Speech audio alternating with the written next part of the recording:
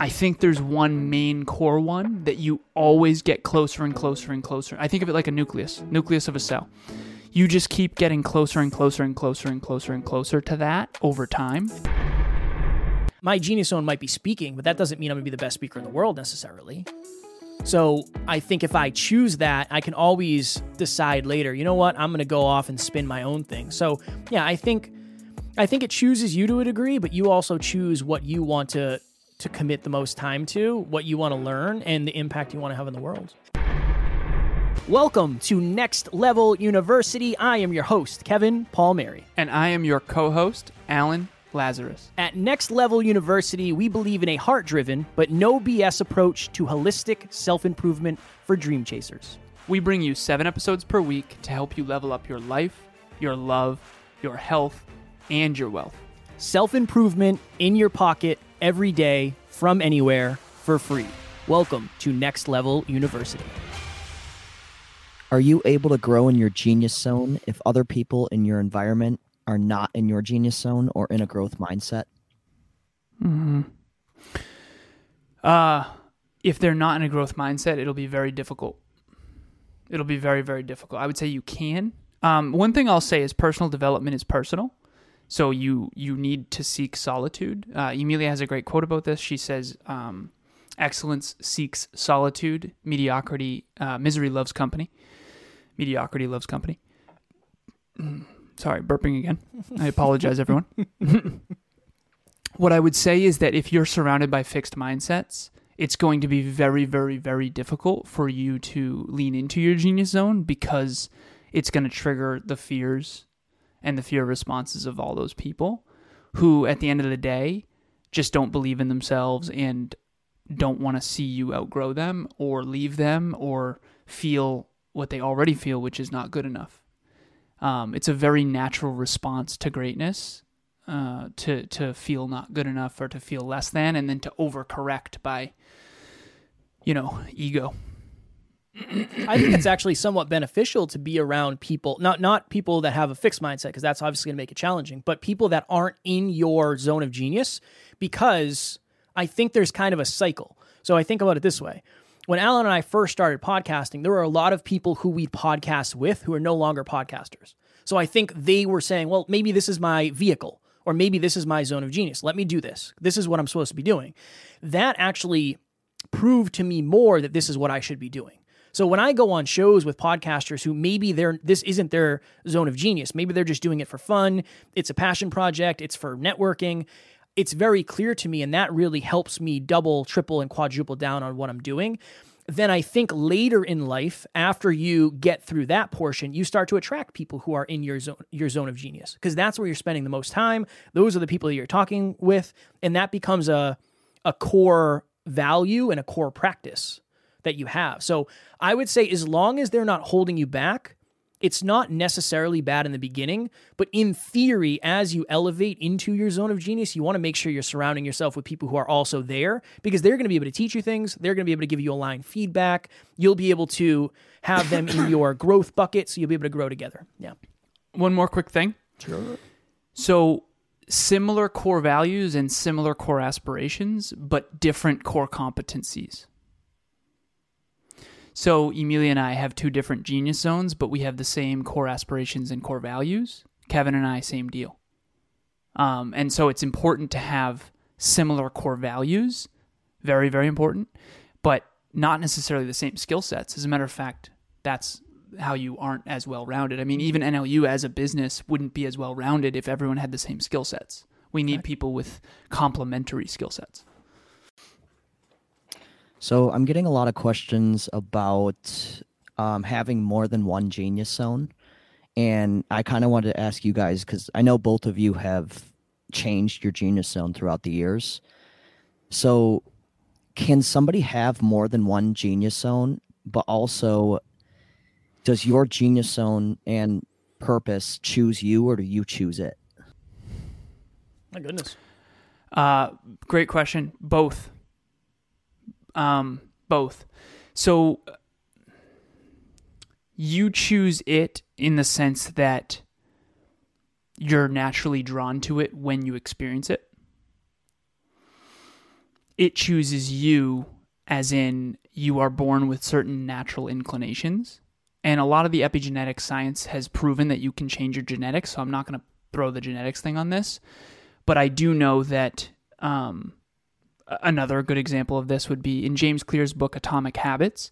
He breaks down if the best 400-meter runner in the world were to try to become Michael Phelps, and if Michael Phelps were to try to become the best 400-meter runner, that it could never happen statistically. They could both be good, they just could never be the best, essentially, statistically, because of the way Michael Phelps is 6'4" and has a wingspan that's apparently 6'7" or something like that. So while genetics play a factor, I think the genetics kind of chooses it for you. In some ways, even though you can evolve that over time. And then you choose it by the way you chase your passions.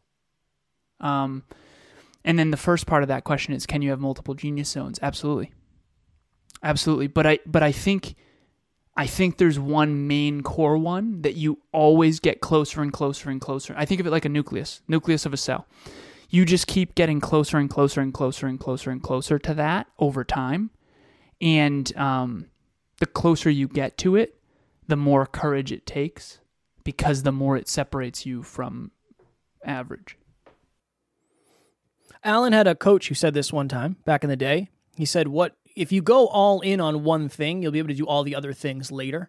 And if you're like really good at that one thing, I like to think of it that way. And I already told Alan this. I think my genius zones are podcasting, communication in general, and rapping. I really think those are like kind of my three. When NLU is bigger and I have more time, which I don't think is ever going to happen, so I'll have to prioritize differently, I plan on doing like a rap album. I do. And I think I'll eventually get to the point where I can have whoever I want to have on when we're quote unquote bigger or famous or whatever. I also, and I guess this isn't my genius zone, but I also plan on having a YouTube. Brandon, maybe you'll like this. You don't like cars that much, I don't think. I'll have a YouTube channel with a bunch of cars, and I'll do car reviews and 0 to 60 tests, and I'm going to have a YouTube channel about cars. But that's all based on the fact that I'm going to be good enough in my zone of genius as a podcaster and a business owner first. So yeah, I think you can definitely do multiple, but in a weird way, you're only going to get out of it what you put into it. So if you're spreading your time amongst three, you might not ever get the results you would in one. I guess statistically, Alan, you're the numbers guy. You probably can't. So I guess that's not probably how the numbers work. And then I think it's a little bit of both, to Alan's point. I think that there are certain things that, this is the interesting thing too. And I don't know, I guess this is one of those things where I would say, I don't know the answer to this, but I wonder if you might have a genius zone where your potential just isn't as high as somebody else's genius zone in that, right? So like, my genius zone might be speaking, but that doesn't mean I'm gonna be the best speaker in the world necessarily. So I think if I choose that, I can always decide later, you know what, I'm gonna go off and spin my own thing. So yeah, I think it chooses you to a degree, but you also choose what you want to commit the most time to, what you want to learn, and the impact you want to have in the world. Question to ask yourself. You can have the last word on everyone. Quick. Sorry, brother. No, you're good. First one is, how close to my genius zone am I? And then let your intuition answer. And then how much am I maximizing my potential in that? And it's an infinite game, so it never really ends. You just keep getting closer and closer and closer, and it evolves as you get older, right? If athletics was yours as a youngster, as like in your 20s and 30s, obviously that's going to have to change in your 50s, 60s, and 70s, right? Youngster, he says, 20s and 30s, as a 33-year-old man. I know. I'm Derek Smith, and I just wanted to talk to you real quick about group coaching. I found it to be very beneficial. The biggest thing that I got from it was definitely the tap out and keeping track of the daily habits. It's much easier to get these priorities done when it's scheduled. That way you know that you're doing them first compared to trying to fit them in later. So scheduling it and getting that done first, and then having something accountable every single day to do those was definitely beneficial. So if you're thinking about giving group coaching a chance, you should definitely do it. I want to go like a 1% deeper on this one. Like, how did you guys know? Like, Alan, you went from fitness to business coach. Kevin went from being like Eminem to being the best podcaster. I'll take both. Like, of those how did you guys, compliments. how did you guys know that it was time to like adjust and switch and go a different route? A massive pain and failure. Massive pain and failure.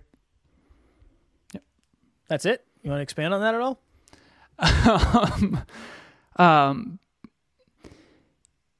You can intuitively tell that something's not working, and then you contemplate. When you try something long enough and hard enough and realize that you're putting in so much effort and still getting 1/10 the results of other people, usually you can tell that that's not what you're meant to do. But the interesting thing is you kind of have to beat your head against the wall long enough to get the pain to contemplate. And then I would say just awareness in general too. So I did men's physique competitions that were natural because I knew I didn't want to take any drugs, and I knew that I couldn't win bodybuilding competitions because I'm not a naturally large person. I'm a tall, lanky ectomorph. And so I chose men's physique because aesthetics is a genius zone in terms of my physique structure. Whereas Kev, I think, can win bodybuilding shows if he really wants to. More easily, I should say. And that doesn't mean I can't win one too. It's just going to take 10 times more effort than it would for Kev, and I love pizza. I see. Yeah, I'm not going to diet anytime soon. B, I think for me it was very much,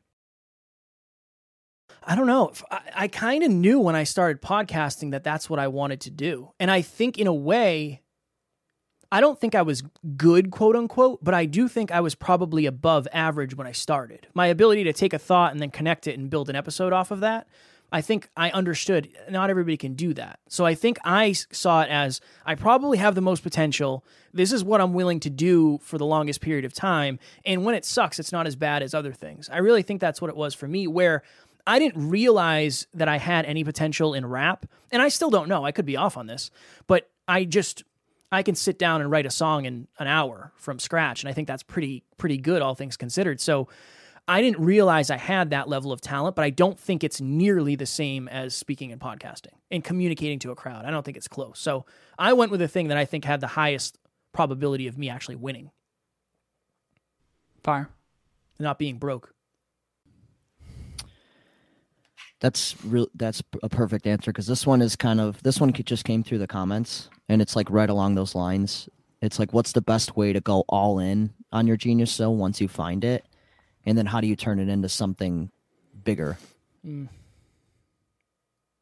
want to go first, Kev, or I just don't want to take too much? No, you're good. The best way to go all in is to figure out what your first step is. And then this is the interesting thing. In order to actually live in your genius zone, you're going to have to learn 15 things that aren't. Really, it's almost like you're going to have to create, let's put it this way. When you see a skyscraper, oftentimes they have a very tall antenna on the top, but that's only the very top. There's so many other things that are built within that. You have to go through the blueprints. You need this material, that material. So it's almost like dip your toe into what you think your genius zone is, and then figure out what are the 5 things that I have to build up in order to actually support this. That's something I never understood. As a podcaster, you think it's just about the microphone and speaking into the camera, but I know so much about the tech now because that's the thing I did. I learned how to audio edit and video edit, and we're blessed. We have an amazing team that's better than me at that. But that's something I had to learn in order to do this. So yeah, get your toe in the water, then put your foot in the water, then put your leg in the water up to your knee, and then jump in and figure out, okay, what does it take to actually swim? What was the second part, B? The first part, whatever I didn't answer? How do you turn it into something more? Time. It's very much do the best you can with what you can do in the beginning, and then figure out a way to do a little bit more, a little bit better, a little bit more, a little bit better. I said this to somebody recently. I said, as a podcast, and this is the example I use because I know most about that compared to other things. I said, you have to understand, you putting out an episode a week is like, that's A. And then 1A is you putting out an episode a week and then having a guest on for your second episode. And okay, that's 1B. And then 1C is you promoting on social media with a picture. But that's only the base. So now how do we get a little bit better? We get better guests, we get better equipment, we do better promotion. Okay, what's next? We do a website, blah, blah, blah. So yeah, it's you get all in, and then you elevate what all in means, and you get a little bit better and a little bit better and a little bit better for forever. I mean, we're only seeing what 5.5 years can do. I mean, that's in the grand scheme of things. I'm a 33-year-old man, so that's 1/6 of my life. It's not that long, really. 5.5 years. Yeah. There's so much. Well done with the, being in your genius zone means you're going to have to do 15 other things. Absolutely, man. That's so true. Because I think that's one of the biggest misbeliefs about chasing dreams. Holistic self-improvement, heart-driven but no BS for dream chasers. I know I mixed up the syntax on that. But at the beginning, you kind of have to do everything yourself.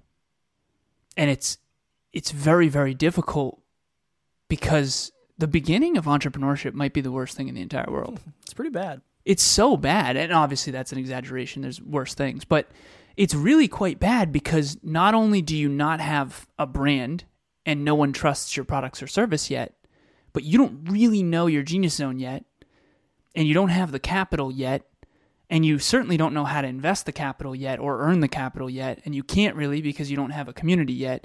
It's definitely, the odds are very stacked against early entrepreneurs, early dream chasers. Really, really stacked against you. And at NLU, obviously, that's the problem that we're trying to help solve here. But to answer the original question, I think what I would add is this. Instead of mastering only your genius zone, think of it like your life is a percentage. You have 100% of your time, and how you allocate that is up to you. And maybe in your teens, only 10% of that is in your genius zone.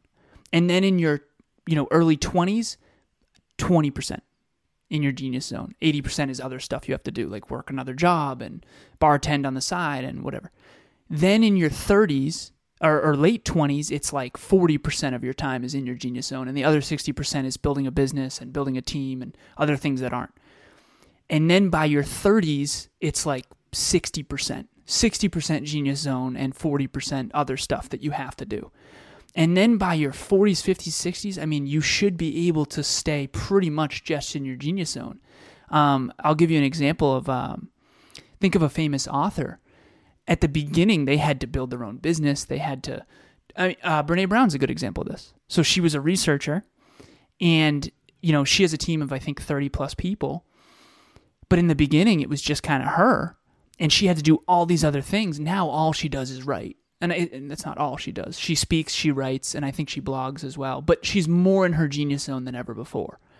Whereas in the beginning, I'm sure she had to do like pretty much everything herself, just like everyone else. And so I think it's more like a increased percentage over time as you get older and older and older, based on what you've built in terms of infrastructure prior. And the cool thing is hopefully you're getting better at all these things, so you end up being more effective in less time, which then doubles, triples, and quadruples your output. Some would say the compound effect. Mm-hmm. This went by really, really fast. Do you believe it's over? We're done. We're done. Alan doesn't know. He'll say it's like Anchorman. He'll say anything on the script. Just put something on the on the teleprompter, and he'll say it. Next Level Nation. If you have not yet, we are still running our giveaway where if you leave us a review, you screenshot it, you send it to Alan and or myself, we'll enter you into a drawing to win a $100 Amazon gift card. Think of it this way. If you leave a review and nobody else does that month and you let us know, you'll be getting the $100 Amazon gift card. The odds are pretty good, all things considered, and it's free money, which helps us help more people. So I would say that is a win-win-win. Link is in the show notes as well as the Facebook room, whatever thing it is, comments, whatever. Strong work, Kev. Yeah, not it's going to really. be tough to follow that up, brother. I'm just joking. That's my genius zone. You know what I mean? Yeah, that's my genius zone. Well, now let's test if it's mine. Speaking of things that I struggled with as a kid, reading was not my genius zone. No, so this book Switch by Dan and Chip Heath. Here we go. Every Saturday, 12:30 p.m. Eastern Standard Time. There's a link in the show notes. There will also be a link to register in the comments if you're watching on Facebook Live right now.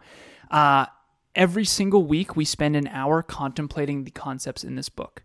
And every single time we finish a book, we put a poll in Next Level Nation for the next book. And so we let the community vote on what books they want to read.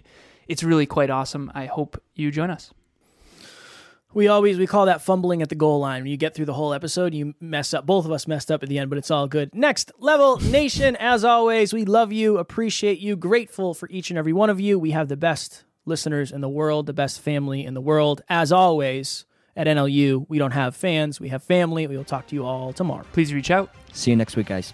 Thanks for joining us for another episode of Next Level University. We love connecting with the Next Level family. We mean it when we say family. If you ever need anything, please reach out to us directly. Everything you need to get a hold of us is in the show notes. Thank you again, and we will talk to you tomorrow.